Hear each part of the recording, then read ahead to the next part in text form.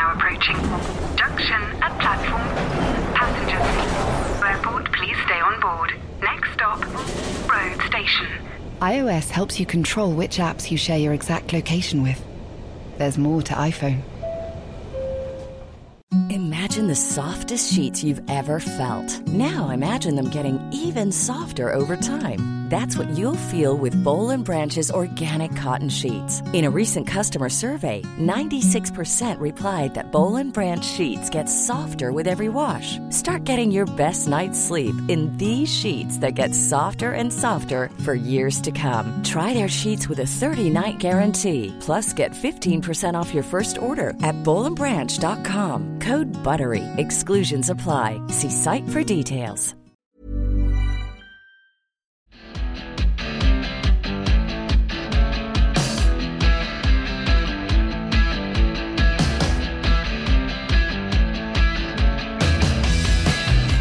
Hello again, everybody. This is The Rut from The Times and The Sunday Times, and thanks a million once again for joining us. I'm Stephen Jones of The Sunday Times.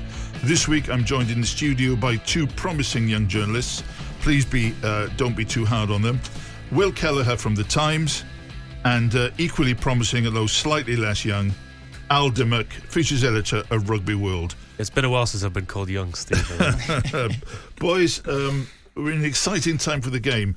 Al, where were you? What have you seen on the weekend? What excited you, or what put you off rugby for life, or whatever? Oh, I was in Chelsea.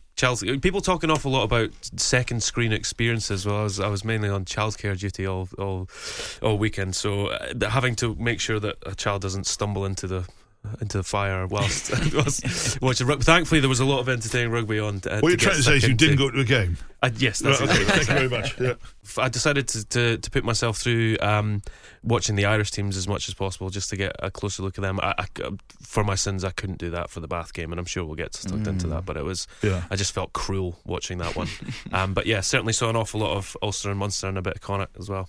Okay, just you mentioned before we came on air, the four Irish provinces have really gone well. I mean, look, they concentrate totally on this, but Ulster actually probably the least publicised of the four in a way. But you think that they're coming through, especially behind the scrum? Yes, absolutely, and I'd love to talk to it in a bit of detail. I've been taking a closer look at the talented young guys they've got on the back line there. But Ulster, at the start of the season, before they announced that they were signing Dwayne Vermeulen, there was nothing on the signings front, and everyone thought, geez, COVID has really hit them very, very hard. And I think Johnny Petrie, who's the CEO there, has spoken openly and honestly about how difficult a time it's been through this pandemic. But when you've got young talent coming through, and I'll hopefully talk a bit later about that when we get into Europe and also the Six Nations, but guys like James Hume, Balogun, and Michael Lowry, who at 5'7" has been a real pocket rocket and caught everyone by surprise. That the talent they've come through is a real credit to the system that they've got there. Have they got a chance of winning the Champions Cup? Well, they're up against it, certainly. I mean, we can get into the shakeout of this European tournament and just what the hell. I mean, you're more likely to follow the plot of Inception than you are to follow the plot of this European season and how the table has panned out. But poor old Ulster have given it a good old whack in Europe and looked exceptional doing so. And just by the dint of results and COVID cancellations, they're facing Toulouse in the next two rounds of the 16. So good luck to them. That's a tough one. We are coming. We're going to go game by game for the next round shortly. Will, just tell us about your weekend, at least the things you can reveal. Yeah, no, I went to Harlequins on Friday night, which was very classic Quins, sort of let Castor get 14-0 up and then decided to start playing, and a few questionable decisions maybe by Mike Adamson on the referee at the end allowed Alex Dunbrant to seal his hat-trick and win the game with exactly the same scoreline as the week before when they beat Cardiff 36-33 as well. So that was where I was, and the Stoop was a happy place on Friday night. I don't think we can be downbeat about referees, and if we go into refereeing this weekend, we're going to get subterranean, frankly. So we won't. Let's keep the upbeat theme. I listened last week when Will was talking about fashion, and I did notice some questionable footwear from one of the referees. Oh, yes. But maybe we will best not to go into that one either. Walking boots, weren't they? Well, the one referee I saw, he had his whistle in the wrong place. That was for sure.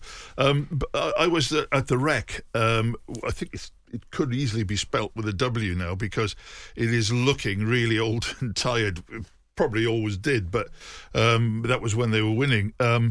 Bath 7, Leinster 64, and I have to tell you that Bath's commitment in that game wasn't too bad, and that probably shows you how bad they were. But let's be fair, Leinster looked an absolute pedigree team. Johnny Sexton has had his problems with, you think now and again his heart's not in it or his body's not in it. He was as sharp as I've ever seen him on the weekend. Also, they've got, as Al says with Ulster, Leinster have got players coming through. Bath, it's almost a root and branch thing there. I tend to think behind the scenes it's not good at all, and I think that this horrible thing to say, but I think people on the field and off the field have to leave because that's the brutality of professional rugby, and I think quite a few of them do.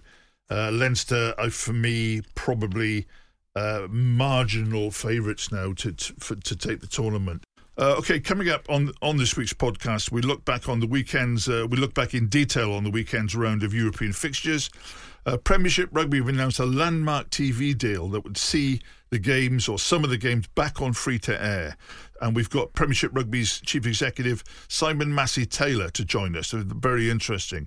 Jess Hayden will round up the latest in the women's game, and we'll also go through Eddie Jones's England squad. It baffled many and totally baffled everybody else. And we'll also have our God or Goddess of the Week with some strong contenders.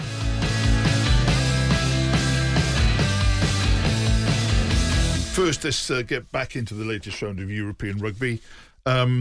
Racing and Cardiff and Leicester seem to get 28-0 victories, Al.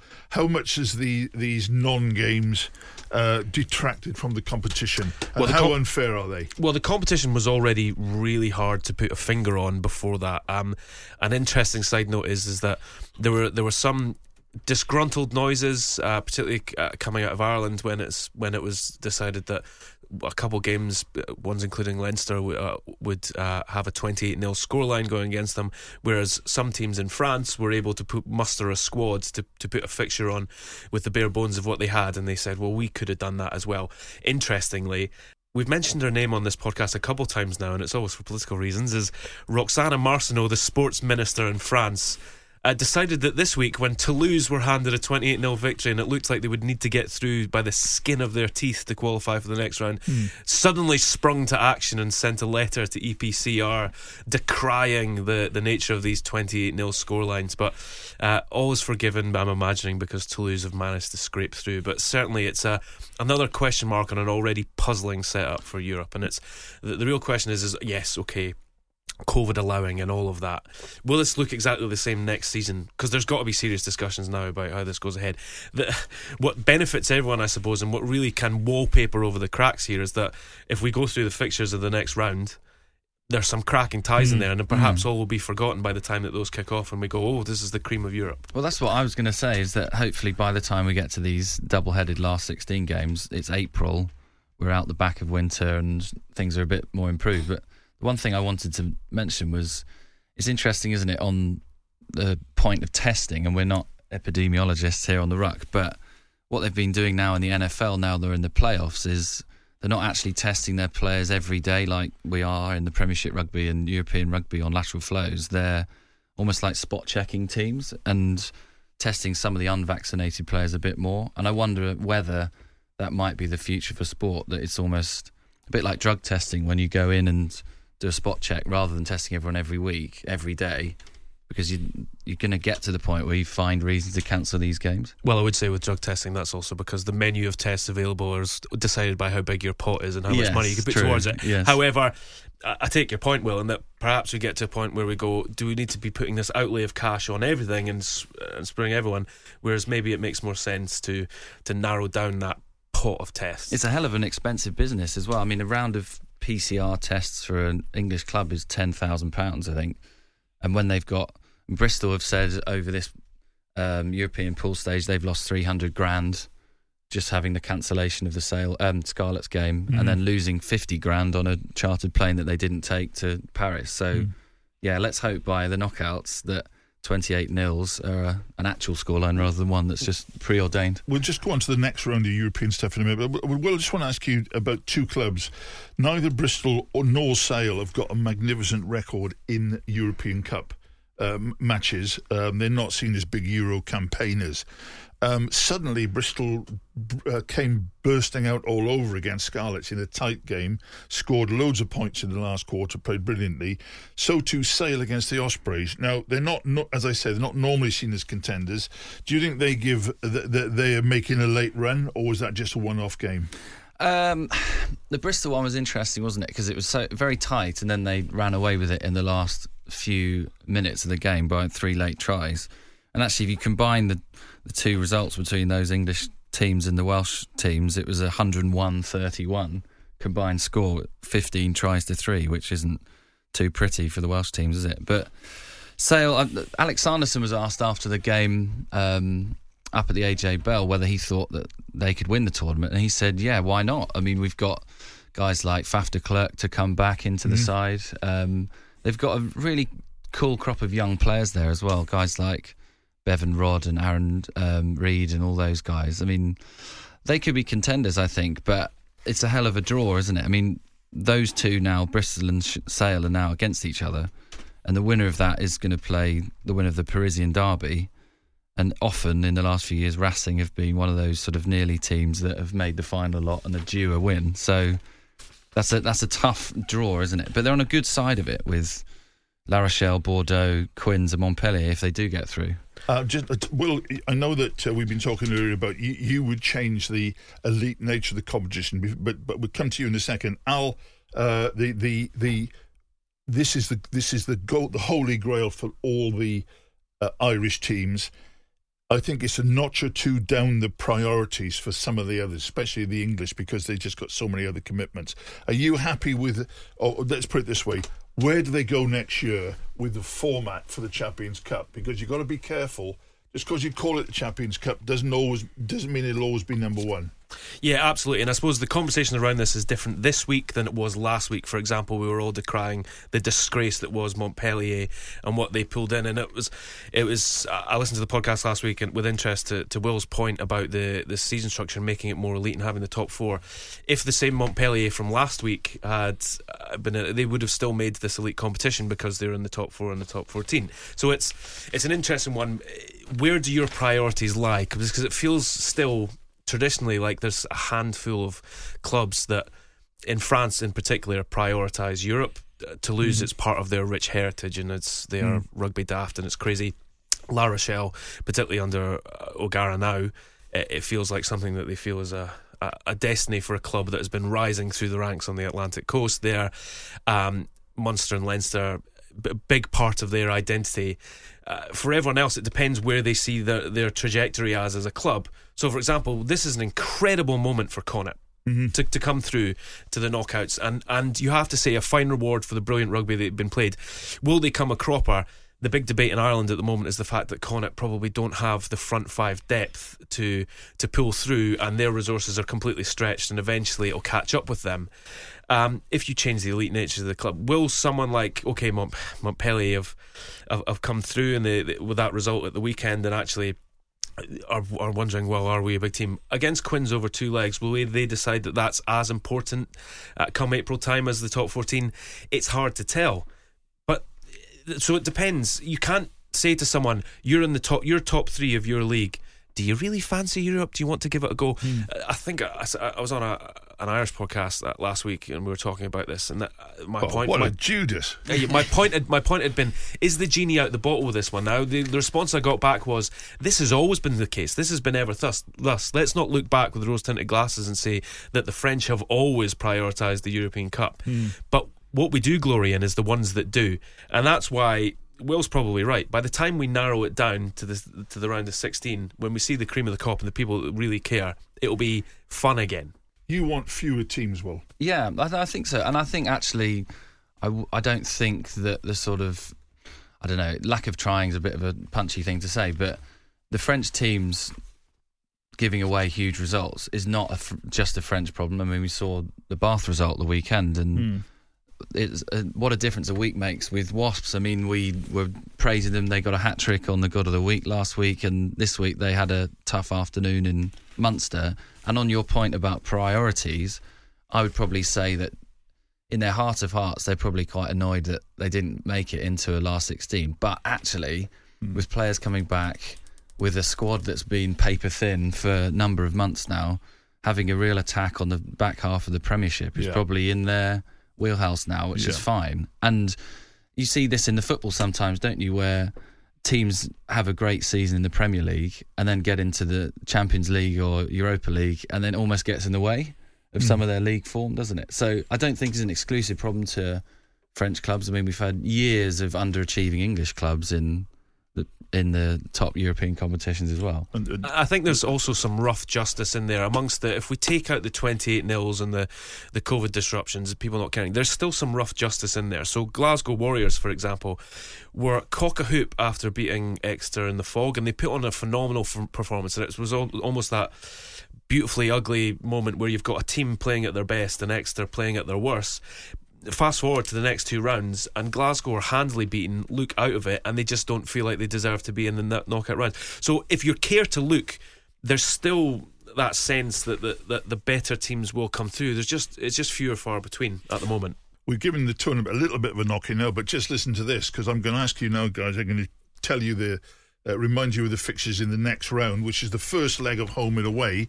You give me the winners, but blimey, how tasty are they? They're first of all, Racing 92 against Stade Francais. I mean, that is in previous years attracted 80,000 to the Stade de France. Who do you fancy there, Al? I think Stade were absolutely buzzing to get that win this weekend, but I just don't think. I think this is too big for Racing, and I just can't see them coughing it up. The only thing is, I think that Racing have never quite got there, and I just wonder whether they'll start panicking like Clermont Auvergne used to in the French final. Will? Yeah, no, I would back Racing for that. That's three Racings. Bristol, Sale, Aldimec. I mean, that could be a tremendous home and away. Tremendous home and away. Well, I mean, you're talking about capacity crowds for those, I would have thought. Yeah, well, my answer to this is based purely on the fact that I saw Lud de Jager throw a backdoor offload the other day. So I'm just going to edge Sale on that one, I think. Backdoor offload has brought it home, yeah? Yeah, I think Sale too. I think they've got more potential for growth, let's put it like that. Yeah, true. Bristol did put them away recently, but there we go. Harlequins Montpellier. Will they be playing the Montpellier who give up and bottle it, or the Montpellier who beat Exeter yesterday? So I think as Quins are the sort of comeback kings at the moment, having the second leg of that at the Stoop might be helpful, because they might get beaten out in France, but then it's the whole Liverpool thing in the Champions League, isn't it, of the first leg away and then bring them back to the Cop end, and anything can happen. So I'm going to back Quins for that one. I think that'll be very tight. One we'd all like to go to, La Rochelle Bordeaux. It's been on the West Coast. Tell you what, it's been a bucket list to see La Rochelle, but absolutely jumping. Flares going off, yellow flags everywhere. Absolutely phenomenal. I tell you what, Bordeaux are the great unknown in this competition. They're a phenomenal side. You don't know what you're going to expect from them. You don't know how far up they're going to be. I suspect that they'll probably be pretty keen, so certainly that's going to be a tasty fixture. But based on been there, done that, got the t-shirt nicked off our back last season, I'll squeak La Rochelle there. Squeak La Rochelle? Would you squeak, Will? Well, yeah, La Rochelle, I think. But Bordeaux put away Bristol in this round last time, didn't they? And then La Rochelle put away Sale. So those are pretty tasty teams, but I think that the La Rochelle beefy pack might... Okay, well, we'll have a dissenter there. I might just sneak in for Bordeaux. Al, you've been bigging up Ulster, and now you're saying, oh, blimey, what bad luck they got Toulouse. that could still be unbelievably tight, though, couldn't it?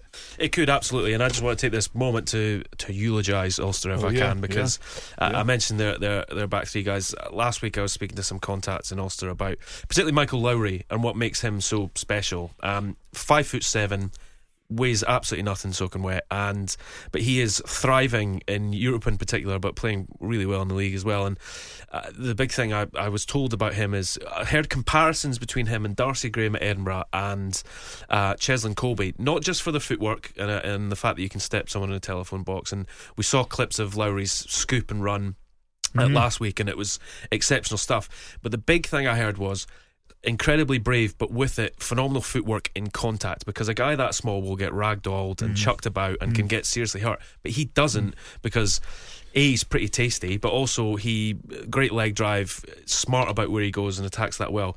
Hume was a stick-on to be in the Allen squad, and people were saying, but will he displace Aki and Henshaw and Ringrose, who are all phenomenal players for the Ireland team? But actually he's thrown himself in the mix. And the big one, the one that people reckon probably will get a run in the team at some point, is Balogun on the wing, who is just a phenomenal player.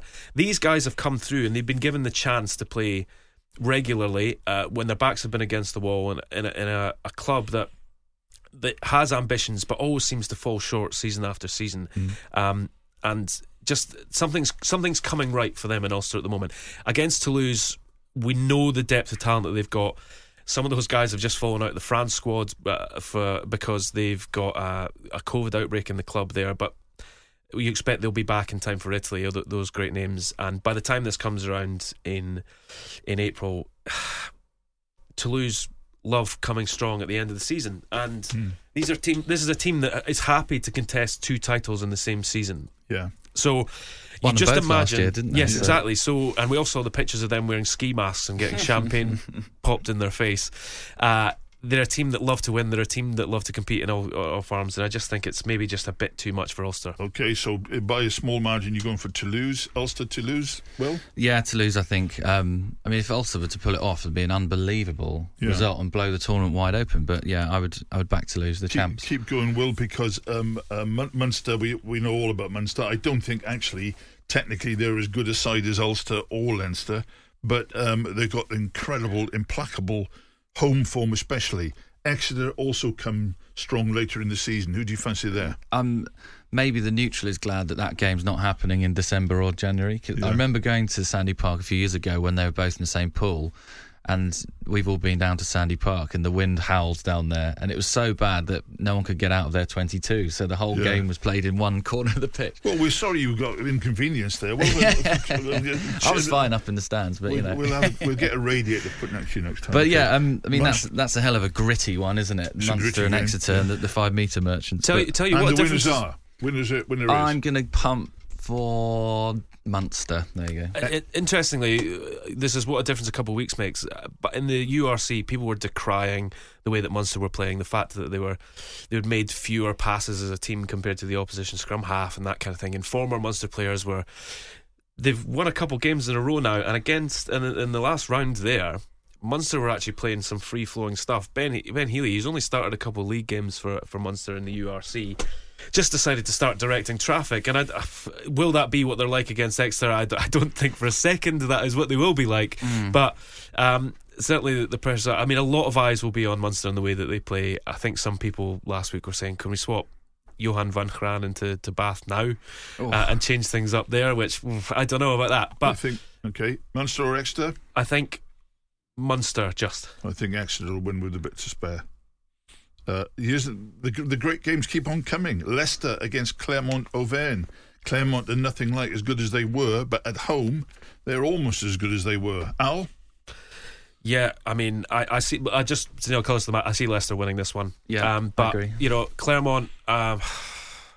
They've not had one of those. They're not a current crop of Clermont players that you'd say this is a classic side, and I think they'd probably want a little bit of regeneration. Leicester, meanwhile, have completely transformed, and we've spoken. We don't need to go into great depth because we've spoken about them a lot. We don't. I think that'll be tighter than people think. I agree with Leicester.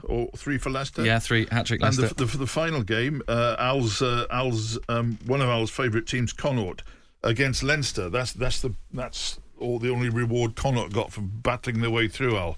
Yeah. You can see them testing Leinster for the first 20, but not really after that. No, I think they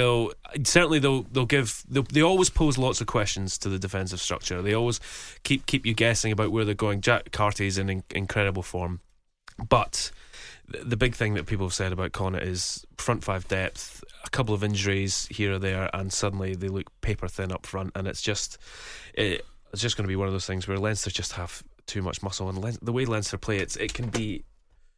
There's something horrifically inevitable about it when they're in form. Horrifically inevitable. Okay, we'll just hope that Will's not too cold when he gets down to wherever he's going as well. Just very, very briefly, in the Challenge Cup, Lyon beat Benetton, Edinburgh hammered Brive by 60, Zebra lost at home to Worcester, Toulon had one of those odd 28-0 victories over Newcastle, Gloucester 68, the once mighty Perpignan 19, Saracens 45, London Irish 24. Those were the results in the men's game this weekend. Now over to our Jess Hayden for her roundup of the latest from the women's game. The Premier 15s was quieter than usual this weekend as it was used as a reserve week to field 3 fixtures that had been postponed earlier in the season due to coronavirus cases in the league. Wasps secured a losing bonus point in a second-half comeback against Loughborough Lightning with tries from Maud Muir, Abby Dow, Heather Kerr and Sammy Wong, but it was not enough to stop the Thunder of Lightning at Twyford Avenue as Loughborough kept their lead for a 41-22 win. In Tyneside, Worcester Warriors took a bonus point win with their 74-5 defeat of DMP Durham Sharks. The Warriors scored 12 tries, including a hat-trick from outside centre Jade Shekels, but the try of the game came from the last play. Ellen Murphy booted a perfectly weighted cross-field kick to be collected by Sarah Moreira, who sprinted down the touchline to finish the game. In Sale, Saracens found themselves in the rare position of being behind in the first half and struggled to keep their lead throughout the match. Sale Sharks scored 2 tries in the first 10 minutes, and even once Saracens overtook on the scoreboard, Sale were quick to level the score. Saracens were without a few key players but fought back to make it 3 wins from 3 in 2022 and kept their place at the top of the table in a 41-26 win. In other news, Wales used this reserve week as an opportunity to gather their newly turned professional women's squad for a training camp in preparation for the Women's Six Nations, which is due to take place this spring. So, the results from this weekend are DMP Durham Sharks 5, Worcester Warriors 74, Sale Sharks 26, Saracens 41, and finally Wasps 22, Loughborough Lightning 41. Thanks, Jess. Well, now we're joined by Simon Massey-Taylor, Premiership Rugby's new or newish Chief Executive. Simon, welcome. Thanks for coming to us. And I think immediately there's news from Premiership Rugby because that vexatious question of terrestrial TV against satellite TV, etc. You've made a stand, or at least you've made a declaration there, because some of the Premiership Rugby games starting this weekend are going to be on terrestrial. A big decision. What does that mean to you and to the clubs? Yes, well, actually, first of all, thanks so much for having me on, and hello, everybody. Yeah, so the TV piece is really important to us, and the partnership with ITV is great news for the clubs and hopefully for fans as well. I think the balance of free to air and pay is obviously, as you point out, a debate everyone has, and I think it's got to be acknowledged actually first of all from BT Sport for allowing us to do this. They actually see a huge amount of benefit for free to air for them, because they've built a really good platform and reputation around Premiership Rugby and broadcasting Premiership Rugby, and I think the figures speak for themselves at the moment as far as how well that's doing. But giving the platform and the league a bit more oxygen, I think helps us all. And so this partnership with ITV, which will be 5 games for this season, starting off this weekend with Leicester Sale, but also crucially including the final this year, and then 7 games in the final for the next couple of years after that. Yes. We hope just brings in that broader rugby audience that we know is there, and just needs to see more Premiership. Do you, you were saying that the BT have there's good news and they've fought a fight and are you saying that the figures are better, the actual viewing figures? Yeah, I mean, this season we are about 30% up, I think, from our best season so far, which is obviously great news. And some of that's brought down to this, just I guess almost 10 years worth of investment from them in building that audience. But really, we're reaching now, I think, a peak of almost 10 million for this season so far. So there's some really good figures. Simon, just on that, you mentioned it gives you a bit more oxygen to be seen by a terrestrial audience. It sounds like people are happy with the trajectory that things are travelling on BT Sport. But how much ceiling do you think there is, and why do you think that oxygen is so necessary? Because if things are trending upwards, how much more do you think you can get from going on terrestrial? Well, I think going on terrestrial, clearly it accesses that broader, more casual rugby fan.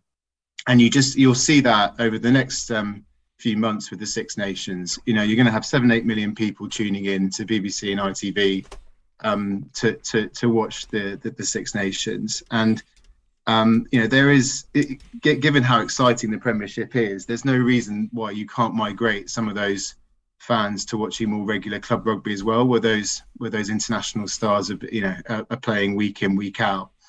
And so really, for us, the strategy and the plan is to try and align ourselves more closely with the international game. And ITV are the broadcaster for the England Six Nations games. That also they're a Rugby World Cup broadcaster. So being where that rugby fan is and feeding off those big peak moments that you have with the Six Nations, and then bring them into the club game is part of the vision with ITV. With the viewership trending in a way that you sound happy with, how does that offset, and how could that potentially offset attendances? Where's the trend going for with that at the moment? Yeah, we're watching attendances very closely, and I think the reality is that crowds are coming back more slowly than you'd hope off the back of COVID, and clearly over the Christmas break that just set things back further. But the general noise from the clubs is a positive one in that they're building back those crowds, and they feel very confident that towards the end of the season and certainly leading into next, that they'll be back to hopefully where they were, and you build again from there. The clubs, our clubs feel that free to air and just general exposure can only be a good thing, really, for drawing people in to actually attend the games. And so it's a virtuous circle. That's the intention. Hi Simon, it's Will here. Hope you're well. I just wanted to ask you one about the viewing figures and what sort of uptick you might expect on terrestrial.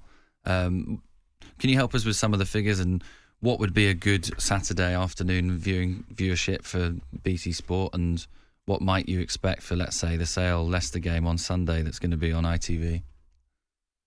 Well, I mean, I think the round averages have been close to 200,000 and are now far exceeding that, actually. I think the average for up to round 13 or for round 13 was, I think, about 240,000 for each of the three games. And then we've started to see peak audiences, for records being broken, where I think the Bear on a Friday night, the Bear Sharks game was over 250,000, and for Saturday audiences, the Quins Chiefs game a couple of weeks ago was over 370,000. So these are really decent figures, and actually, if you compare them to previous, going back to my old job at the RFU, previous autumn international figures on Sky, that represents about half an average England game against someone like Australia. So you're nudging that way anyway, and then you have the impact of free to air on top of that, and you'd be hoping that through a combination of live and highlights that you'd get at least over 500,000 there, really, and then you build to the final moment, which in time we want to have 7-figure broadcast figures. So is to start sort of chipping away at that 7-8 million of the international audience.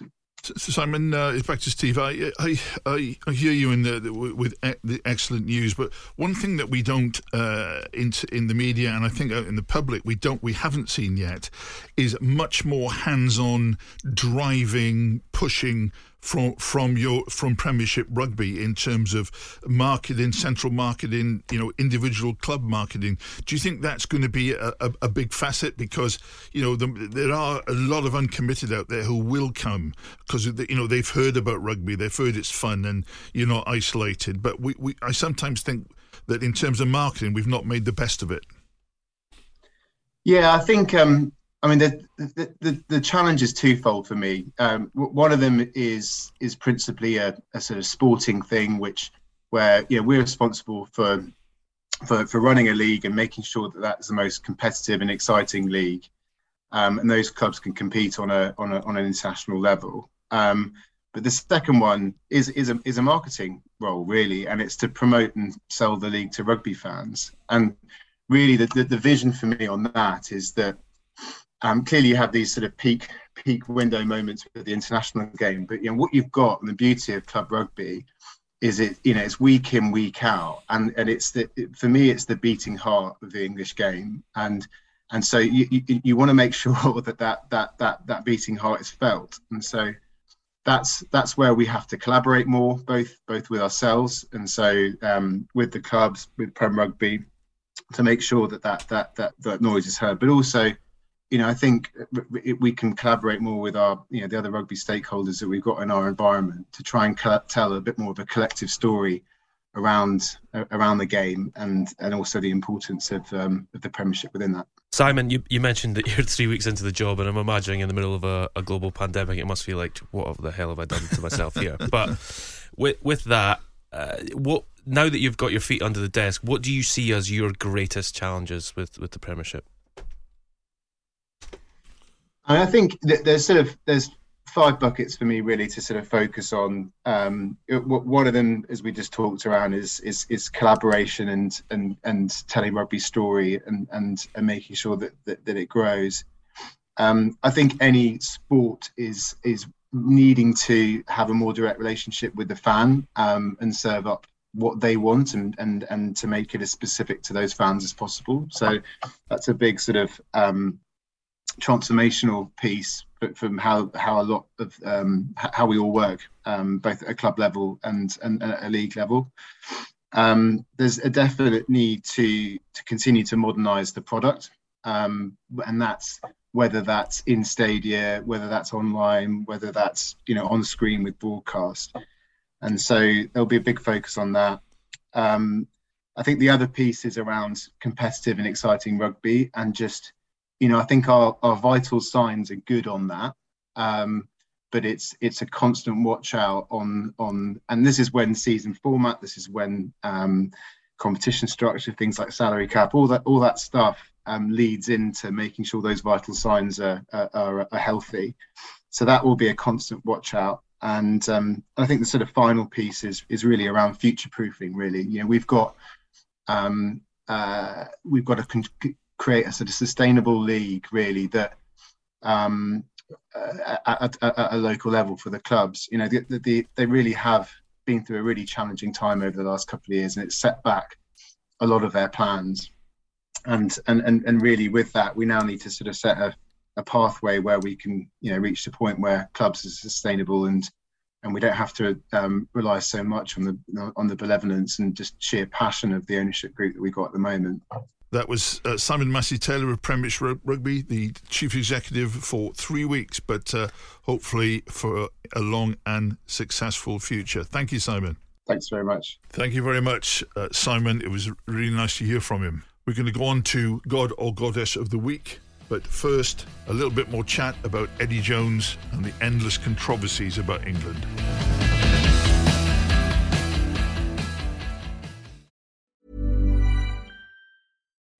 VoiceOver describes what's happening on your iPhone screen. VoiceOver on, settings. So you can navigate it just by listening. Books, contacts, calendar, double tap to open. Breakfast with Anna from 10 to 11. And get on with your day. Accessibility. There's more to iPhone. Life is full of awesome what-ifs, and some not so much, like unexpected medical costs. That's why United Healthcare provides Health Protector Guard fixed indemnity insurance plans to supplement your primary plan and help manage out-of-pocket costs. Learn more at uh1.com. Imagine the softest sheets you've ever felt. Now imagine them getting even softer over time. That's what you'll feel with Boll & Branch's organic cotton sheets. In a recent customer survey, 96% replied that Boll & Branch sheets get softer with every wash. Start getting your best night's sleep in these sheets that get softer and softer for years to come. Try their sheets with a 30-night guarantee. Plus, get 15% off your first order at bollandbranch.com. Code BUTTERY. Exclusions apply. See site for details.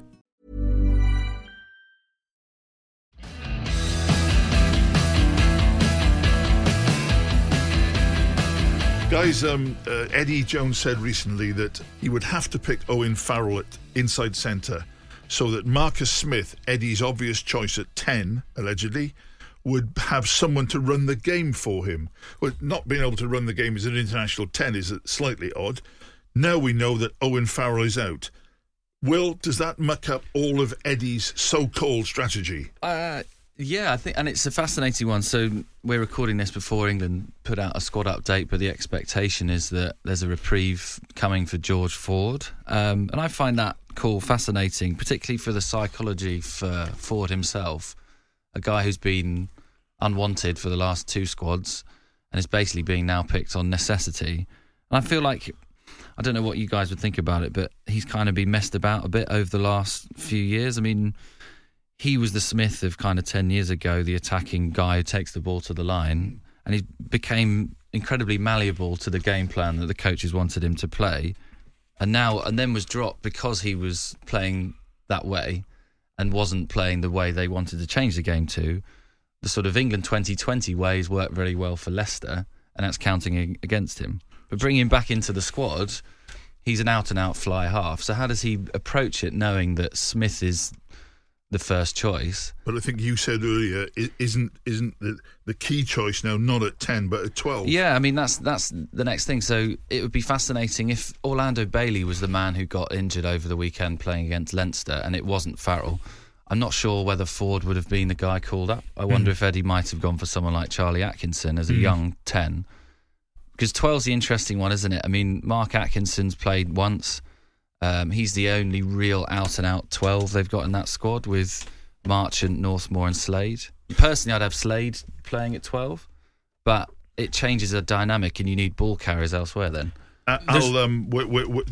Is there any chance now? Eddie says Marcus has to have Owen Farrell playing alongside him, mainly, I think, to try and get Owen in the team somewhere. But is there any way now that Eddie might swallow his pride and realise it's gone a bit too far and put George Ford 10?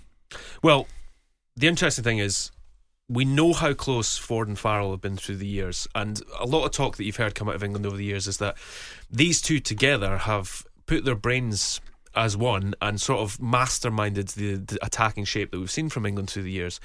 Ford was the one that was jettisoned, but Farrell was just too valuable a personality to get rid of in the England team, because he's just got such a force of will and he bends people around him to play in a certain way. It doesn't. If that's the case, and I always find it fascinating, what we're talking about really at the moment is two fly halves who have weeks in a row won games at the death for their clubs. It just so happens that the clubs play two completely different styles. If this was 2 years ago, you'd imagine Ford would be a complete shoo-in, because that's what the tactical leanings of this England national team were. It played right into the style that George Ford is playing now. It sort of negates the conversation about 12 though, because, you know, Marchant is down. We expect him to see him as a centre, but he's been so valuable actually playing on the wing of late. Yeah. And actually, particularly for Quins, has been off high balls or running off someone's shoulder, has looked exceptional off the wing. I think actually I'd have him over Johnny May and Watson if they were both injured. He's been so good. Absolutely. So he's been in great form. And Slade, you always go, is he a 12, is he a 13? Where do we play him? So whatever happens, we're now, if there's no one coming in at centre, suddenly you're looking at this, and this could all be academic of course, but you look at that and you go, almost flip a coin for the fly half. If Ford is as malleable as Will suggests and could play the style that we've come to expect from Smith, and certainly the way that England want to play after the November tests, great.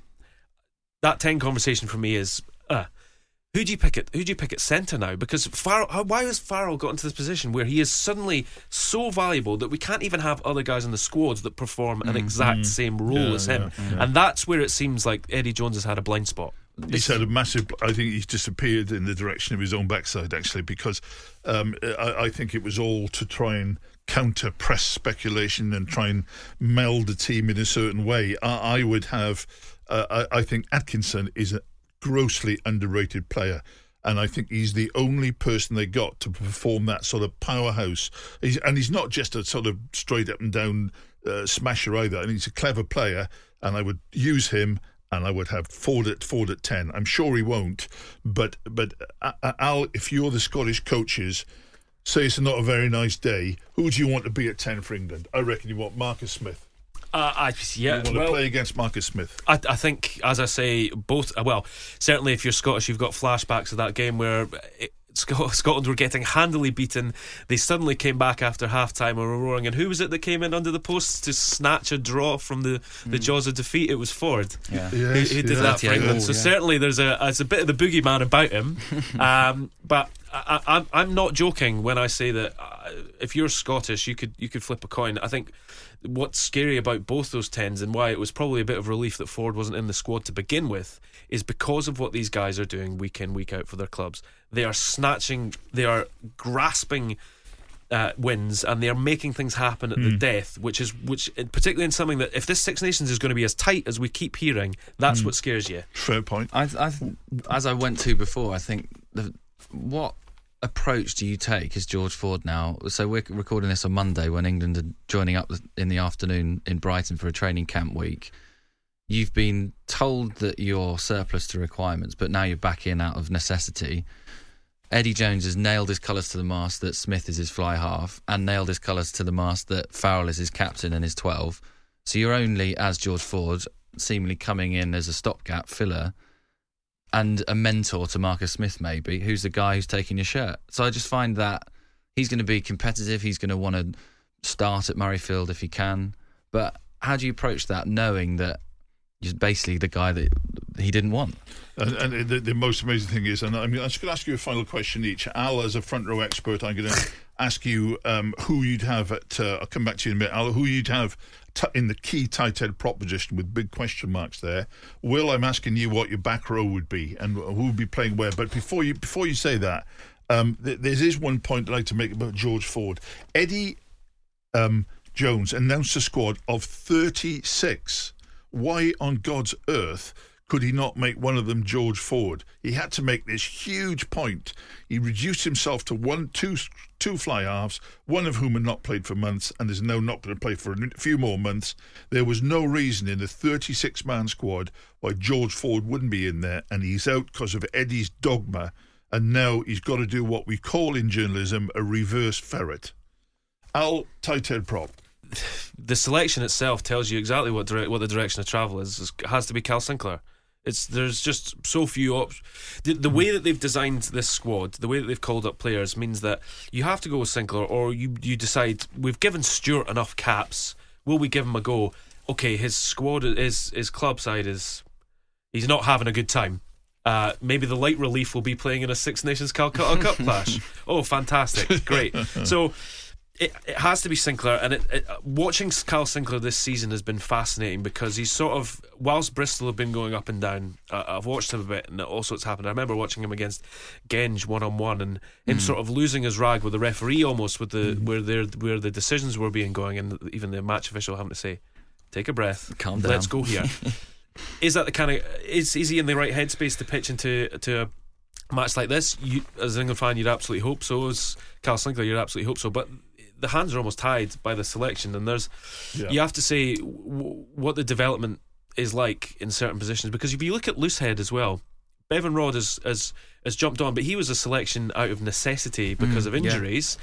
Joe Marler is so vital to this England team. He is so important that any niggle to him and you're suddenly going right, this learning curve's pretty steep for the rest of these guys. Let's see how far we can climb them. Get your crampons ready, lads. Okay, so Al's obvious. He's going for Marler and Sinclair. One because of an excellent player, the other because probably no one's bubbling up underneath. Back row, please, Will. Yeah, I think I'm sticking with what I said last week. And Courtney Lawes at 6, Tom Curry in his proper position at 7.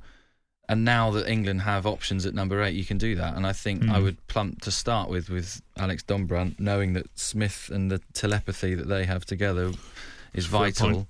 Yeah. And then it's an amazing bench that they could put out with Sam Simmonds. I mean, the great stat from the weekend was that he scored his 75th Exeter try in his 100th club game. That's unbelievable. It's crazy, isn't it? And they both scored hat-tricks. Is he allowed to bring Ewers and Kirsten? The latches. As long as he can bring his mates with him. Yeah. That's a fair point. I think I'd agree with you, back row. Possibly I might start with Sam Simmonds. But we'll move on now to God or Goddess of the Week. We start with Will, I think, to give myself and Al extra time to think.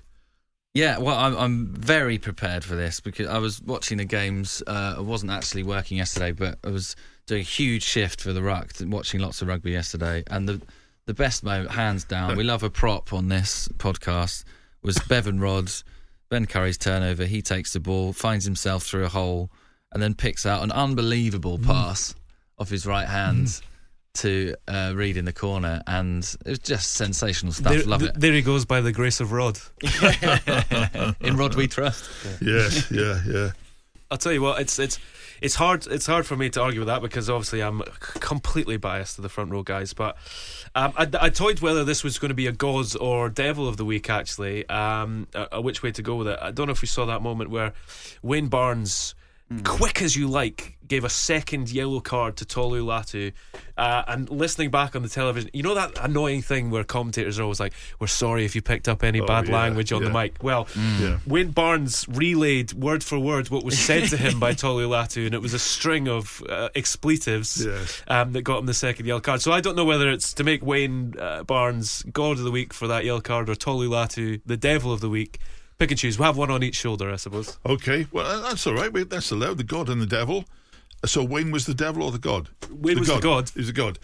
Well, listen, I've the two good ones there. I've considered B.E. Allo for the third week running, but I don't think I can sustain it this time. I'm going to give it to a guy I've been critical of because I think he's a bizarre bloke, stroppy with referees, but when you see Johnny Sexton play like he did against Bath, with a kind of magisterial command of all he surveys, and the vision and the pace and the accuracy, and how good he made Henshaw, Ringrose. What I don't say they're not good anyway. It was just a devastating exhibition of attacking rugby. So Johnny Sexton for me. Sexton has an incredible self-awareness as well, because after the game he was asked about Ireland playing Wales and Dan Biggar being selected as captain for Wales, and he said, he implied the referee's in for a hell of a time with both of us. Which is true. Can I just give an honourable mention as well? Just before we came on the podcast, a prestigious award was given out, the Rugby Union Writers Club Pat Marshall Memorial Award, and we can exclusively reveal, depending on when you're listening to this, who won. Well, I can tell you if you like the runners-up. The Pat Marshall Award, given by the Rugby Writers, is the oldest individual award in rugby. The contenders this year, the shortlist, was Dan Leo for everything he's done for Pacific Rugby, Marcus Smith, Simon Middleton, Alan Wynne-Jones, Anton Dupont, and Zoe Aldcroft, who's been absolutely brilliant for the England women's team in the pack. Will, the Pat Marshall, the recipient of the Pat Marshall Award is? It was Antoine Dupont. What a year he has. I mean, World Rugby Player of the Year in the men's game, European Player of the Year, European Cup winner, top 14, and then he gets the best one of all, the Pat Marshall. And you're forgetting Rugby World named him the best player in the world as well. And top 100 Rugby World as well. Okay. And he's is there anything he hasn't won? Well, he was the first French winner, here's the stat, since 1981, Jean-Pierre Rive. He was also, as a final word, he was also one of our gods of the week not so long ago. Thanks so much for listening to The Ruck. Please subscribe or follow wherever you get your podcast from. One more treat to come this week. Al. Yeah, keep your ears peeled. Is that a phrase people say? Keep your ear out for a special podcast coming from the team at the Rock here, where we take a look, delve into all the narratives of the Six Nations that's coming ahead, and how excited we are for that. And when's that out, Al? That should be out on Tuesday, so keep your eyes on all of your feeds.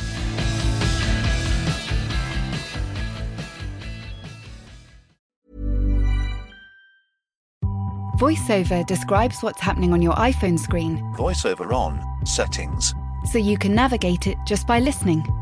books, contacts, calendar, double tap to open. Breakfast with Anna from 10 to 11. And get on with your day. Accessibility. There's more to iPhone.